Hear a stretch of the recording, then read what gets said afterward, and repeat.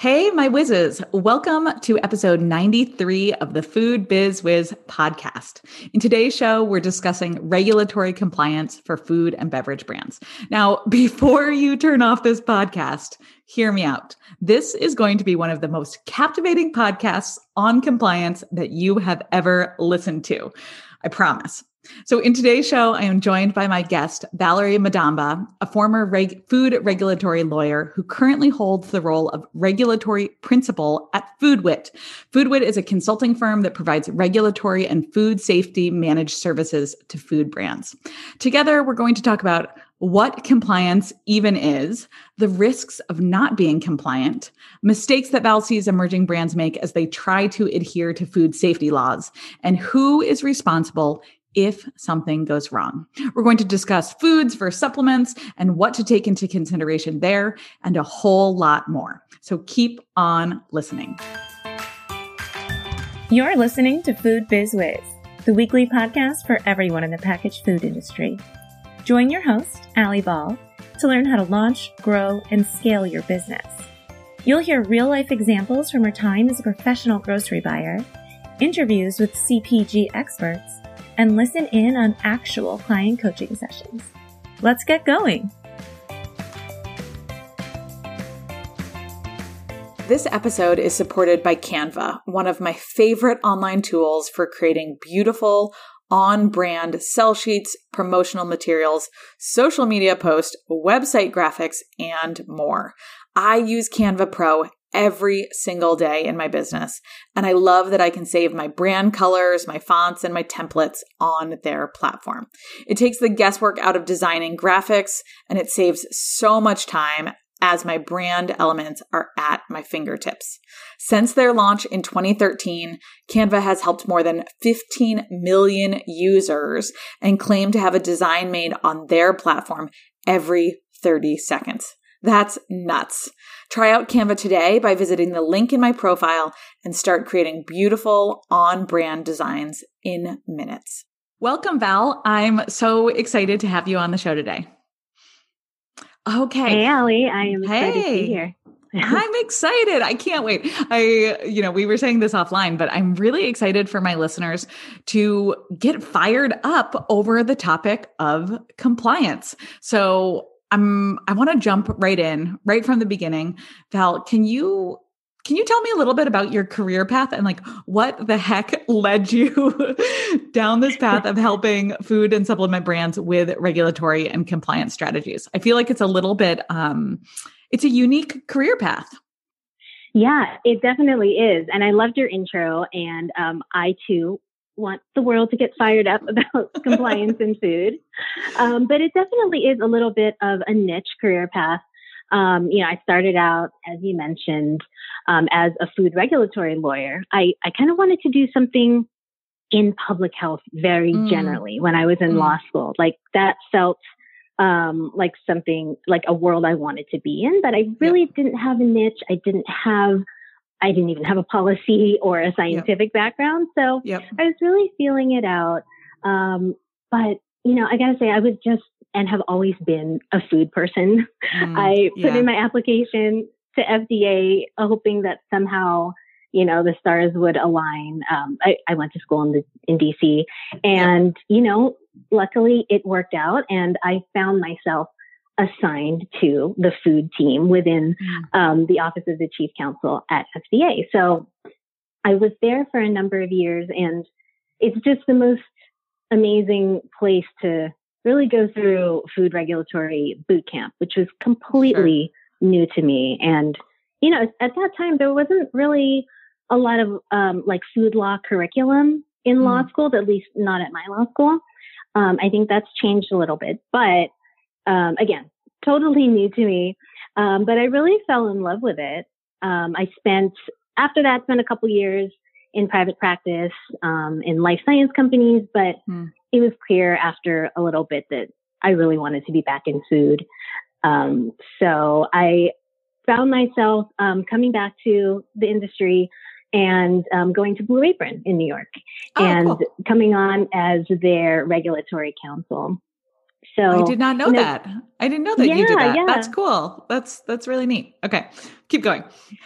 Yeah, no, this is an amazing experience with, such a quickly developing and growing company. And for regulatory, lots of really interesting questions and things to set up in terms of figuring out regulatory strategy and posture. So after a number of years there, actually last year, I made the move to the consulting side and have now joined the team at Foodwit, where I'm really focusing on regulatory compliance issues, supporting food safety with our team. So it's really fun and just dynamic. And we work with, brands throughout CPG, but also e-commerce, quick service restaurants, and some ingredient manufacturers as well.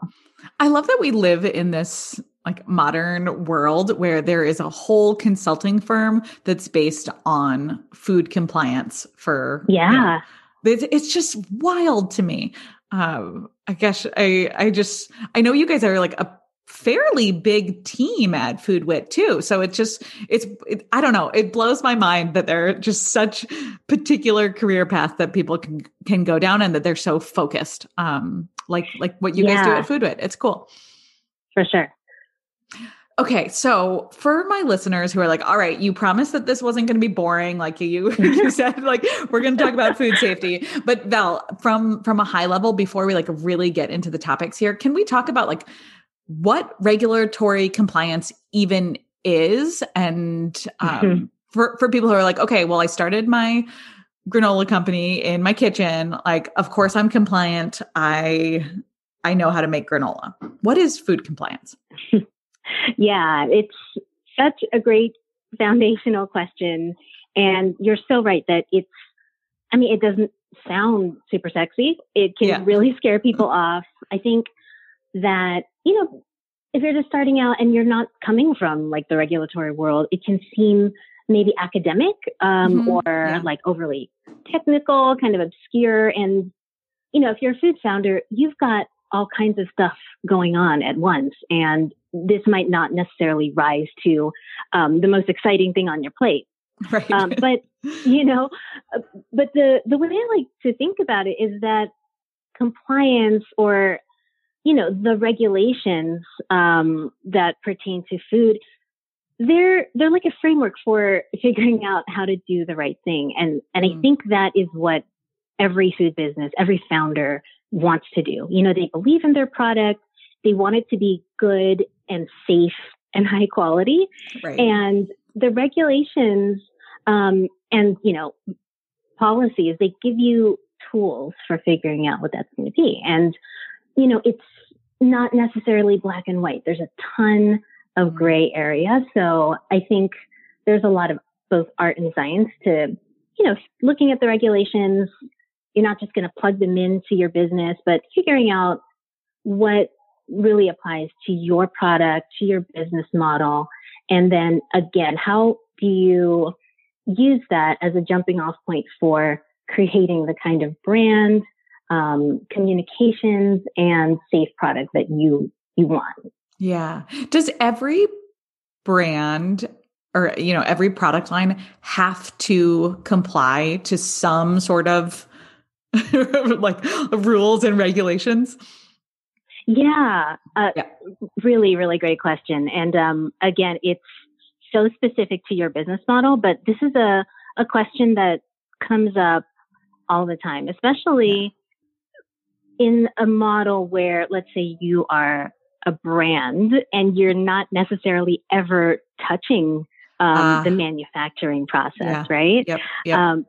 But because you're a brand and you are doing all the facilitation to make sure or to ensure that the product gets to market, the idea is that you are responsible for the processes at some level, right? The processes that are used to make the product and the things that you're saying about it kind of at a high level. Gotcha. So there's no like free pass for someone who's starting a food business. They can't be like, well, I'm so small. Like I don't need to think about that. I don't qualify because all I do is make dried apple chips. So like I'm I'm fine. Like I don't need to think about that. No one can ever get sick from my dehydrated apple. Exactly. Yeah. And it's true that, for every business, there's going to be one of the foundational questions is, what is the risk level of the type of product I'm making and the things that I want to say about the products. And there will be some products that are lower on that risk spectrum. Sure. But still, in terms of determining the right thing to do and the right process to have, that's something that every brand and business is responsible for. Right. So there's no skipping over this.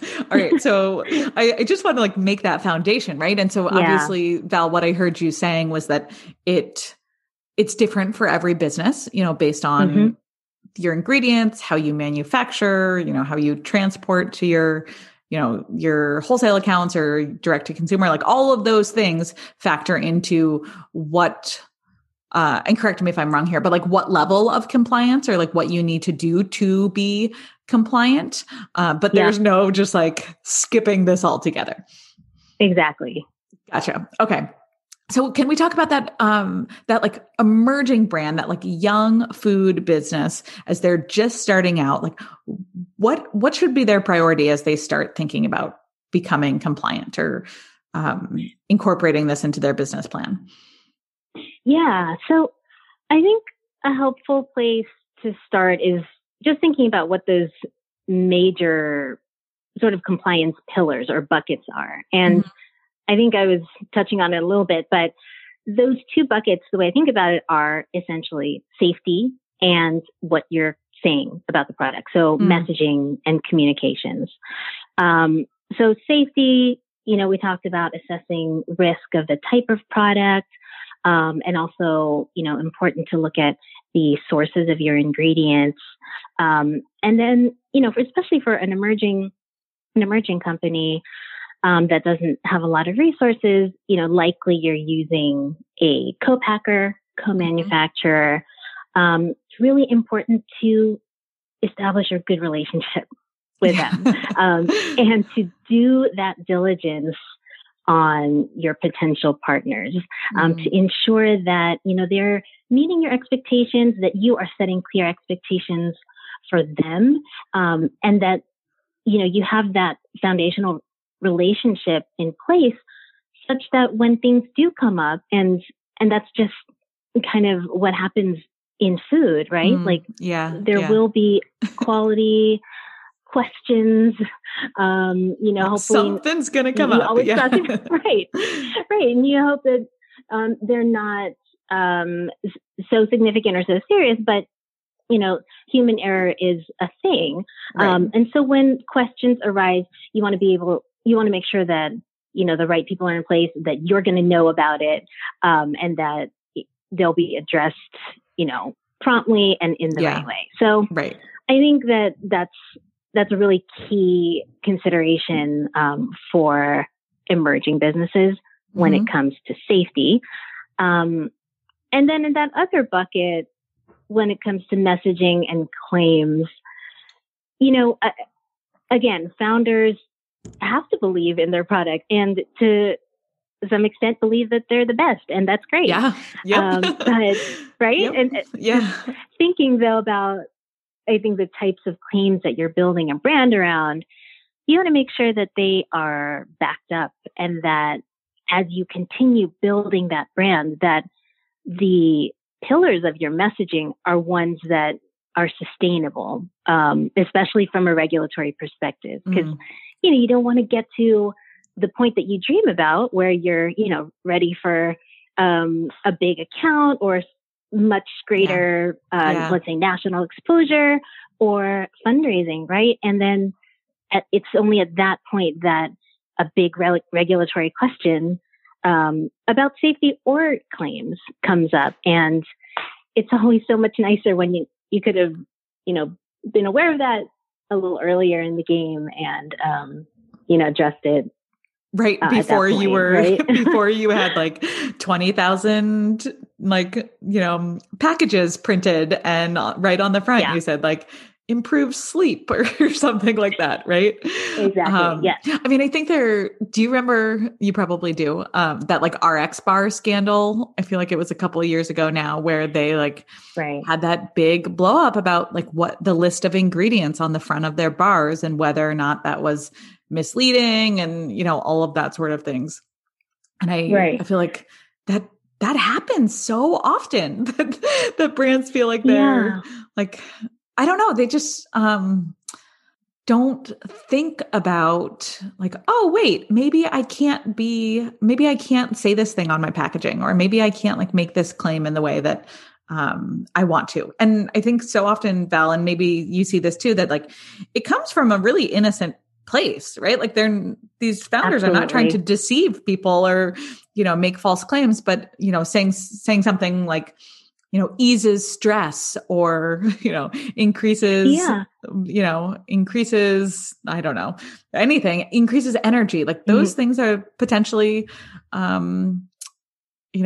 inappropriate to say on packaging or on websites and things, right?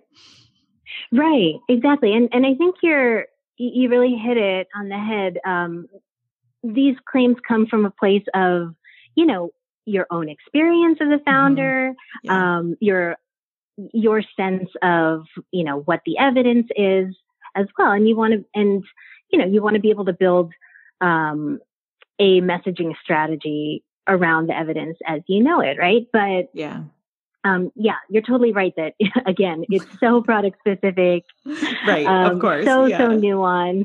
Yeah. And And Val, we even see this in our Retail Ready group where a brand will say something like, well, I want to put relieves stress on the front of my package. And I see this other brand who's selling in Whole Foods. They say it right on the front of their packaging. So like, why can't I? And I always remind our students that like, just because one brand is doing it doesn't make it, legal, right? Like we don't know whether or not they're legally doing that. And it doesn't mean that it's right for your brand. It doesn't mean that you legally can do that too, right? I think it's exactly. It's so easy to just, copy what other people do and think it's all good, just because they're like on the shelves at Whole Foods, but we don't know that to be true. Yeah. Yeah. And I think that too can come from a place of, maybe assuming that the category is, all making the best efforts to do the right thing. And again, I think people are generally coming from a good place, but, sometimes it's hard to know what you don't know. And regulatory risks, some of them might be very newsworthy and we all hear about them, but others, are not necessarily on your radar. So it's tough and it's complex. I remember once at Bi-Rite when I was there, we had a confection company that we ended up having to pull off the shelf because literally like the weights and measures team came in. And I don't know is that part of the FDA? Weights and measures. That's a super good question. I've seen that I don't know locally. if they Gotcha. Yeah. So like weights and measures came in and they were like, this like one like caramel company didn't accurately like put their literally like the net weight or something on their caramel company. And they made us pull all of the caramels off the shelf. And I remember it just felt so ridiculous and so heartbreaking because it was this like teeny tiny local San Francisco caramel company that like was truly like not doing any harm because they like, forgot a digit on the like net weight of their packaging. But yet for this branch, this regulatory branch, if you can call weights and measures that was their sole job. They were like, they are not complying here. And like, therefore they cannot sell in wholesale establishments until they fix it on their packaging. It felt so dramatic back then. Yeah. Yeah. But I just think about that founder, who we had to call up and say like, hey, you've got to relabel this in order for us to sell it. And sure enough, we had a good enough relationship with them. They redid it. Like it all worked out in the end. But it was just so eye-opening to me that there are so many ways or so many tiny things that founders need to think about that that go way beyond just making a product, putting it in a package and selling it at a grocery store. Yeah, absolutely. And I think that because there seems to be such a volume of little things that you could potentially worry about. This is what can make the idea of even diving into compliance or knowing what regulatory requirements apply to you make it so intimidating. But, I think it's also important to recognize that you don't necessarily have to do all of the regulatory things all at once. Because there is a sort of spectrum of risk or requirements from both technical to a little bit or much more nuanced, right? And technical compliance is absolutely important. And there are going to be a lot of very clear technical requirements for things, as you know, like nutrition labels and, formatting and all that, but it's still a lot to wade through. So I think that getting a good sense of how to prioritize compliance related activities, you want to do all of it. You want to comply fully, but if you can get a roadmap of kind of what's most important, what are your highest labeling, messaging, and safety issues or priorities, it can just really help you breathe a little bit easier and create a plan around how you're going to do that as you're building your brand. Yeah, I like thinking about that, like one step at a time and realizing that it doesn't have to be every single thing all at once, but it has to be something, right? Like you have to have an eye towards compliance. And so, I mean, Val just asked, like, is that something that FoodWit does with emerging brands, like create that roadmap for them? Yeah, we do. And that's one of the, I'd say, most enjoyable exercises to do, right? Especially where we've seen, right, the whole spectrum of a company's life cycle. We're all, and this is one thing I really love about this team, we're all from the food industry in some way. So we've all been inside food companies, from really small, fast growth startups to much bigger ones. And so, it's kind of nice to have that in the trenches experience with building compliance strategies. So we have a really, I would say that risk prioritization and stratification and road mapping is really important. As we were discussing. Yeah, because you can't, I think it would be unrealistic to think that you could tackle it all at once. I think some of our listeners are like, okay, Allie, but I'm not going to do that. I don't have time for that. Right. But I think, Val, that we should scare our listeners just a little bit more. So can we, for that listener who's nodding along or shaking their head right now, and they're like, okay, I get it. But truthfully, I don't have time to do that. I don't have the budget to hire a consultant to help me with compliance. What is the actual risk of not complying? Yeah, totally. I'm into it. I'm into a little scare tactics. It's like those talk shows. Yeah, I love our listeners. Exactly. I love our listeners, but I also want them to, I want them to be able to weigh the risks themselves, right? So what happens if you're not compliant? Yeah. So I think starting with, strictly just regulatory risk. So, there are a lot of different types of authorities that enforce food regulations, but let's just think about the FDA because it regulates most food in the U.S. Yep. So the risks there, if they perceive something to be potentially a violation, they'll often start with putting you on notice with a warning letter. And, that's essentially where they're going to lay out the potential violations and their thinking about it and the evidence that they have for why they have noted a possible violation. And they are giving you a couple of weeks to respond. Right. And this is, to kind of protect resources for the agency, but also to provide that opportunity for industry. Yeah, that sounds really nice, like nice and considerate too, right? They're not like, shut down, you're done. It's like a nice little reminder that you got to fix some stuff. Right, exactly. So it's a nice little reminder, but it is a public thing. So gotcha. It's out there. It's kind of, in certain cases, it can be seen as, a sort of press release about unfortunate behavior or observations, right? And so it's not a really optimal thing that you want to have sent to you and published on the FDA website. Yep, that's fair. That's fair. Yeah, but it's an opportunity to address issues, and if those issues are not addressed in a way that the FDA finds adequate, then they're likely to move on to their other potential consequences, right? So, like you mentioned, possibly for very serious cases, shutting down or your registration is suspended or revoked. There are other possible legal monetary penalties, right? If it gets to a really serious case. And, that can be related to possible litigation, of course, right? Yeah.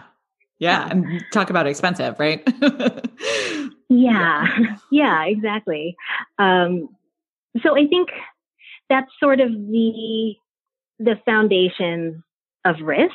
And, that's how we often start in thinking about enforcement risk. But I think along with that is really brand risk and commercial risk too. And it's hard to pull all these risks apart because one type of risk can lead to another, or, a similar consequence or case being brought. But, as you're building your brand equity, and if you're not looking after compliance and food safety and making sure that you are following the regulations as much as possible and appropriate, there's a lot of risk to the customer goodwill and trust, right? That you are really investing in.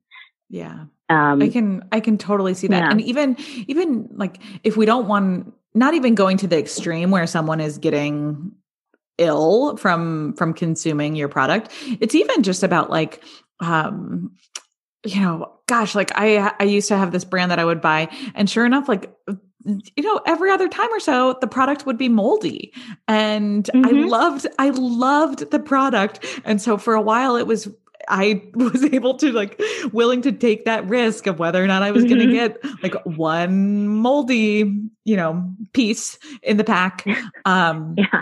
But after so long, I was like, enough is enough. Like, I am sick of putting this, I'm not going to say what it was, but like this thing in the compost every other week, and really backed off from purchasing that product. I'm like, if I'm getting moldy ones, like there are other customers out there getting moldy ones, that's for sure. And ultimately it lost my dollars in that brand. Yeah. Yep. Exactly. And so I think that's a great example of how, establishing regulatory and safety processes is helping you, is a tool, right? You can use it as a tool for, achieving the kind of brand and product objectives you want, right? And then a really great benefit is sort of mitigating the risk of regulatory enforcement. Right. But I think the, brand and commercial risks, are just as critical to think about, and I think help kind of ground compliance in practical day-to-day operations. Yeah, that makes sense. But Val, what happens?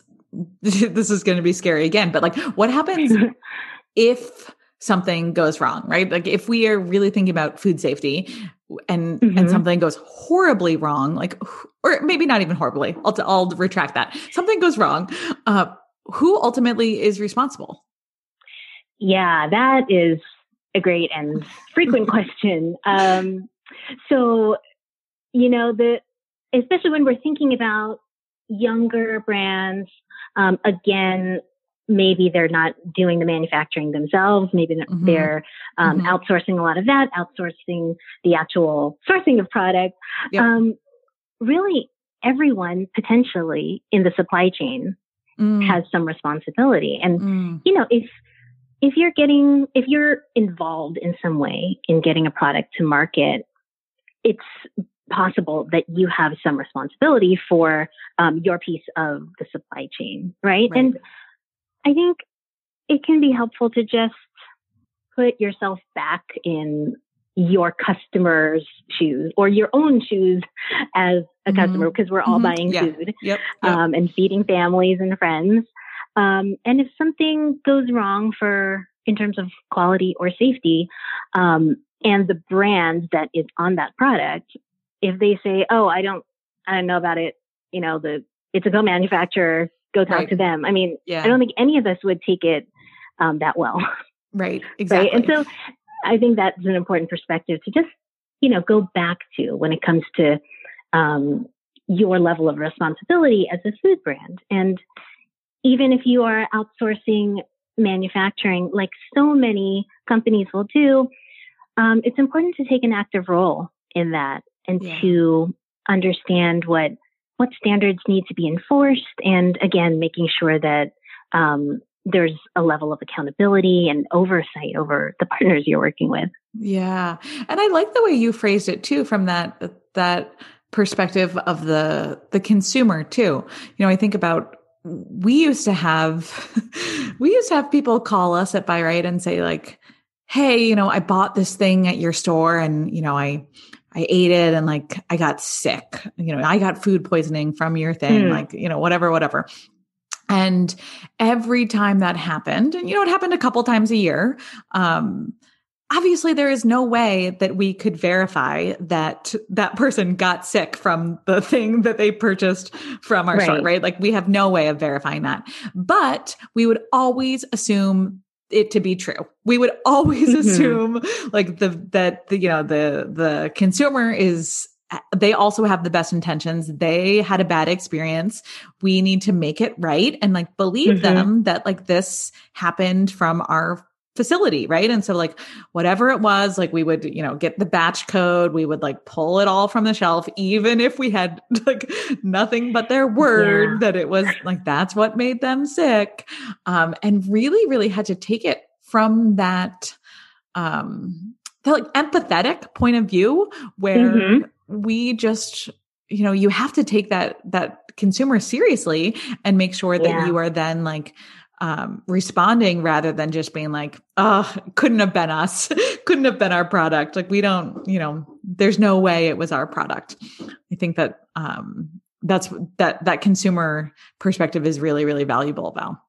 Absolutely. Oh, absolutely. And I loved what you described about really empathizing with the customer and using those interactions as a source of data. You know, even, it's not necessarily perfect data, and we can't always trace issues back to specific products, right? You know, just in our own experience. But it is so important to use that as a tool and as a source of monitoring. Totally. And, you know, from the other side of it too, like from the business's perspective, I'll just say like, it was annoying, right? Like it was really frustrating to potentially have to throw out like, you know, a lot of product or like, you know, I'll just say like, you know, make it right for that guest in whatever way they needed us to make it right. Like that often required like wasted product or some sort of like financial loss. But at the end of the day, it was the right thing to do, regardless of, you know, whether or not it was like, you know, it's a particular product that made them ill. But, so yeah, Val, and what I really hear you say is that if you are producing food, no matter how much you are involved in the actual production, you have some responsibility in it.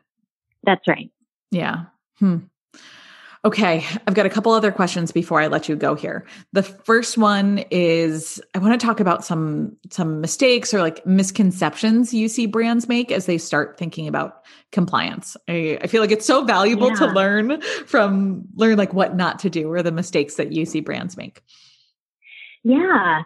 And, you know, I think we touched on a couple of the biggest ones that I see, but just to put a really fine point on it, I think probably it's the outsourcing question. And, there's such a fine balance between delegating and completely outsourcing, right? And kind of, when you outsource a task or a function like manufacturing, it can be easy to kind of assume that everything is proceeding according to your expectations. When you are a busy founder, and potentially you have found a great partner, and the manufacturing partner seems like it should be perfectly appropriate and have all the right procedures in place.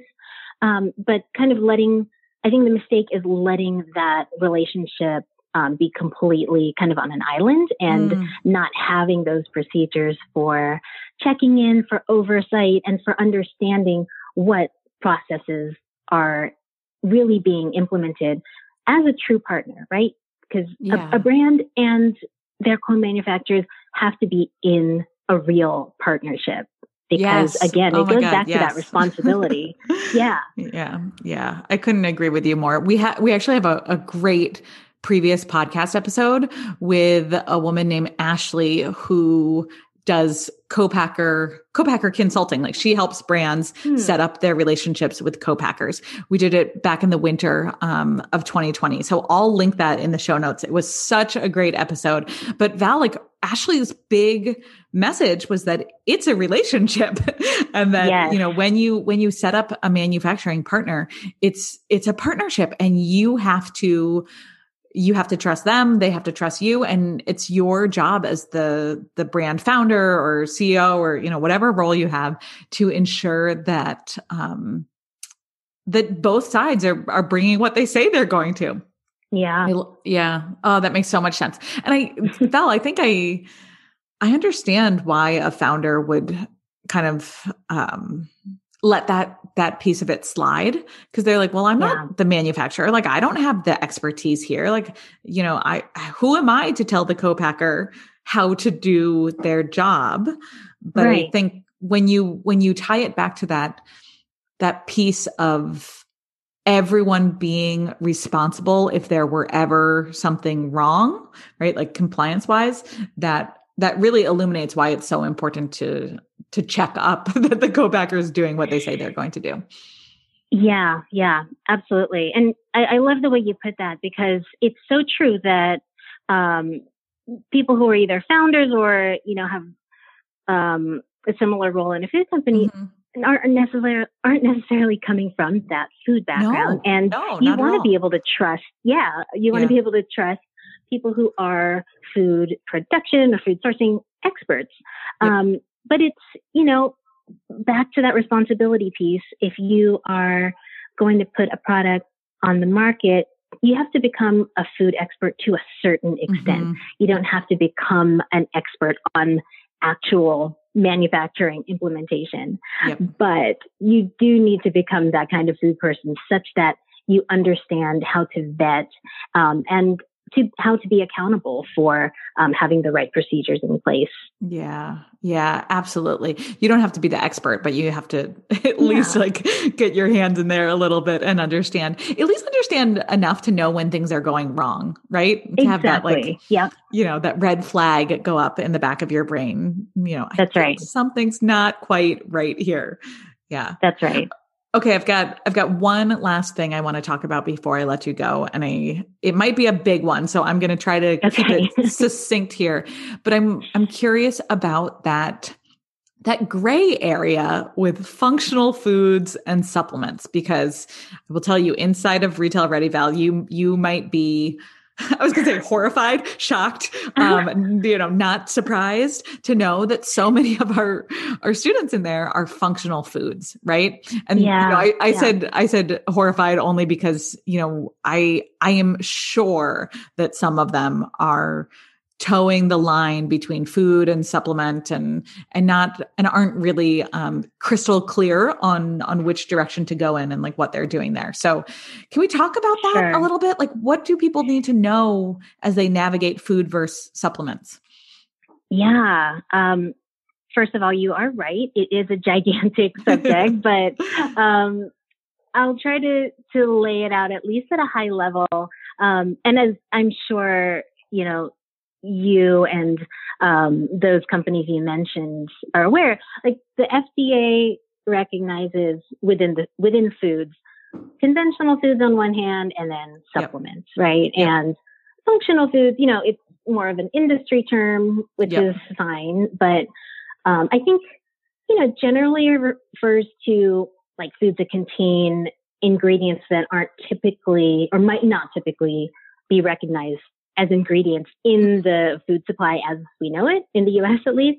And that might often be found in dietary supplements, right? Gotcha. And so I think the basic challenge is that for conventional foods, you need to be able to prove that the ingredients you're putting in that food are generally recognized as safe or GRAS for the intended conditions of use in food. Right? Yeah, and that's the GRAS. That's what that acronym is, right? Generally recognized as safe. And that's specifically like talking about how like the products are recognized by the FDA as like safe for consumption, right?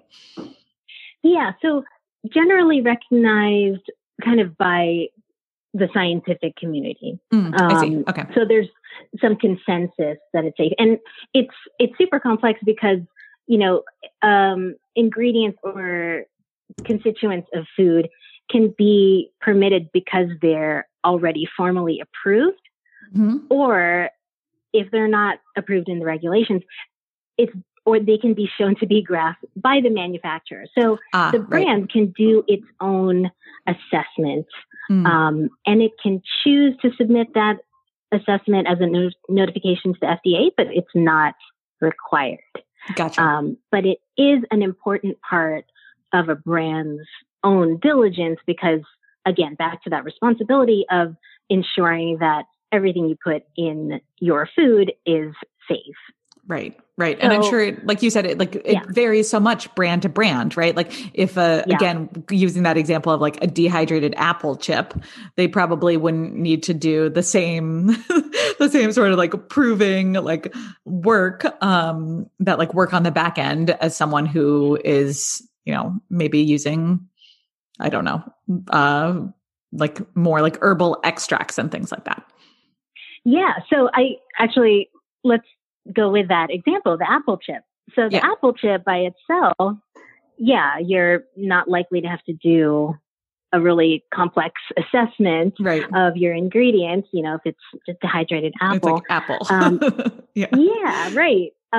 But if you're looking to add now a functional ingredient that's, let's say it's a botanical that, isn't really typically used in the food supply and would be likely to raise questions like, oh, what is this? I've seen it in dietary supplements before, but not in a bar or the apple chip.